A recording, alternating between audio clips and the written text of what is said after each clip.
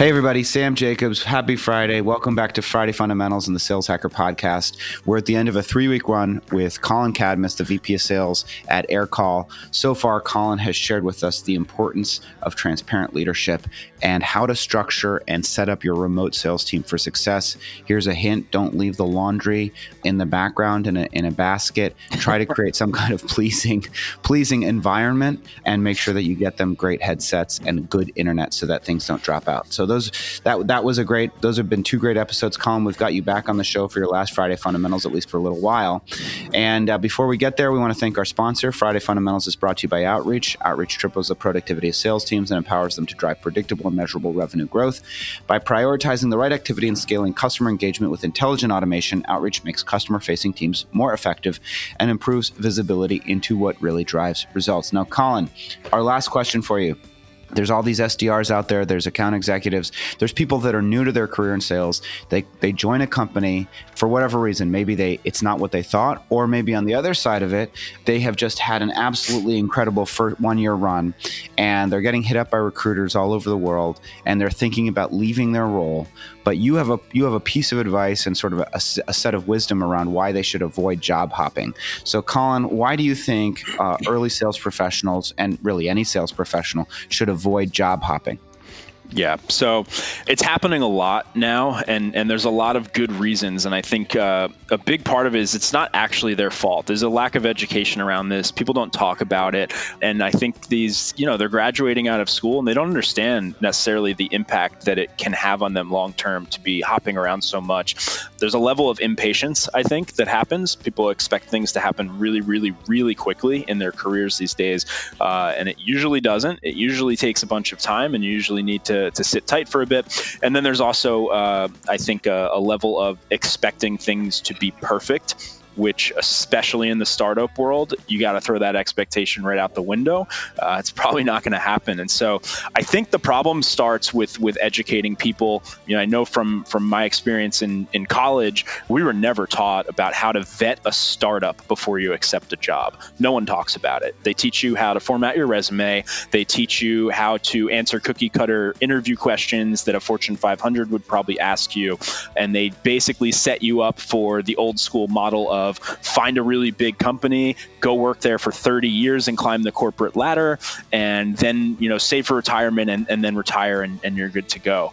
But that's not the world that we live in today. We live in a world where most people, or maybe not most, but a large majority of people are getting jobs at startups that are extremely volatile, they're high risk, and you could end up very unhappy very quickly. And so it all starts with picking the right startup. People need to do a better job vetting out their companies. And I see it all the time when we're interviewing people coming straight out of college, and they almost don't ask any questions, or the questions they do ask, they don't probe in. They take everything that we say and just believe it.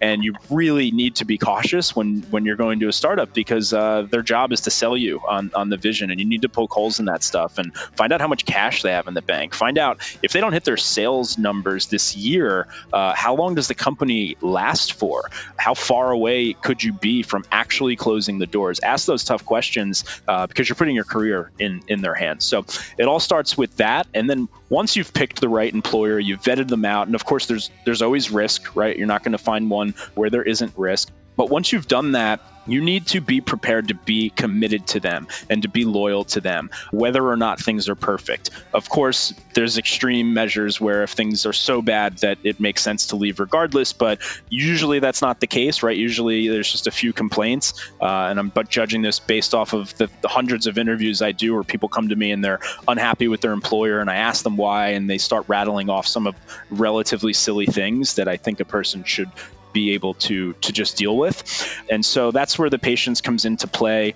If you're looking to get somewhere in your career, you have a lot more to gain, particularly entry-level sales, right? You come in as an SDR, you come in as maybe an early stage full cycle salesperson.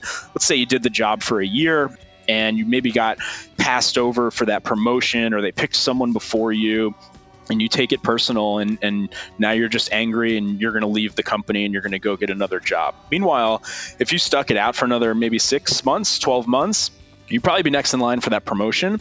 And what I think people fail to realize, and this is the big point here, and I do a lot of talking about this internally as a way of making sure that we retain our people, because this is not BS, this is the truth. You become more valuable than you ever could be to anyone by staying in one place for a long time, because you learn everything about the company. You eventually get to a point, especially in a startup, where you know more about the business, about the sales process, about the product than almost anyone else on the team.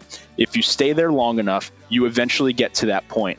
And I've seen people who have actually followed that path and stick it out. And these may be people who, in their first or second year, no one would have even thought of them as a future leader or in moving up into a higher level role. But they stayed patient and they were there so long that eventually they became that very obvious next pick for one of those roles, because everyone else had bailed out, and the level of tenure that was in the company, it started to get narrowed down to those few people who were really patient. And that's where the big opportunities come. So to sum it up, don't look for, taking small little baby steps to climb your career, whether it's, they offered me $10K more to go work at this other company, so I'm going to leave. And now I'm going to go to that company for $10K more, but I'm going to be the brand new person who knows nothing about that company.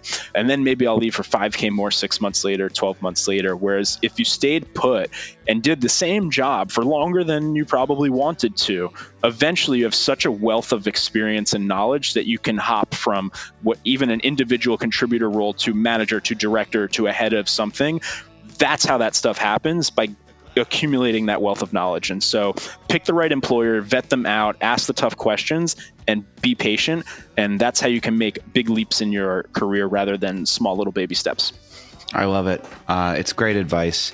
And I've seen it myself so many times. So, as Colin says, be very selective about that choice when you choose a company. But when you do choose the company, try to make a commitment for the long term. And over time, you will accumulate institutional knowledge, expertise, and wisdom. And that'll put you in a vaunted position. So, Colin, thanks for being on Friday Fundamentals over the last 3 weeks. We really appreciate it. We'll find you on LinkedIn. It's COLLIN space CADMUS.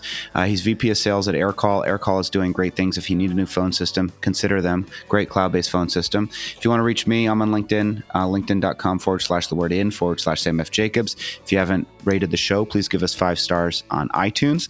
If you want to reach out and think about or join Revenue Collective, reach out to us on LinkedIn. We can tell you more about it. And otherwise, we want to thank our sponsor, Outreach, and we will talk to you next time. Colin, thanks for being on the show. Thanks again for having me, Sam. Take care. Take care.